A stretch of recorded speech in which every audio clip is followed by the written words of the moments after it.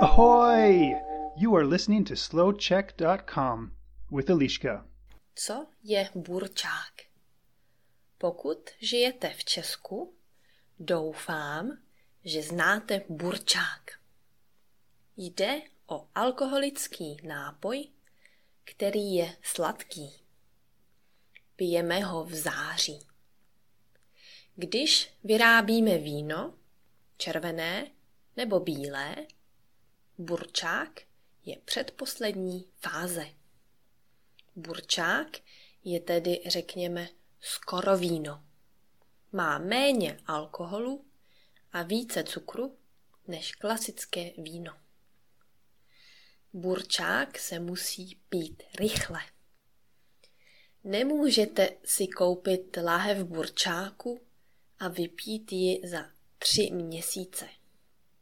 Burčák kupujeme v plastových lahvích a ty se musí několikrát denně otvírat. Jinak bum! Burčák totiž pořád pracuje. Fermentace není hotová. Podívejte se na krátké video ze slavného filmu Bobule. Bobule je film o víně.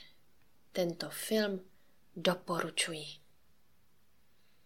Burčák se popíjí především na Moravě.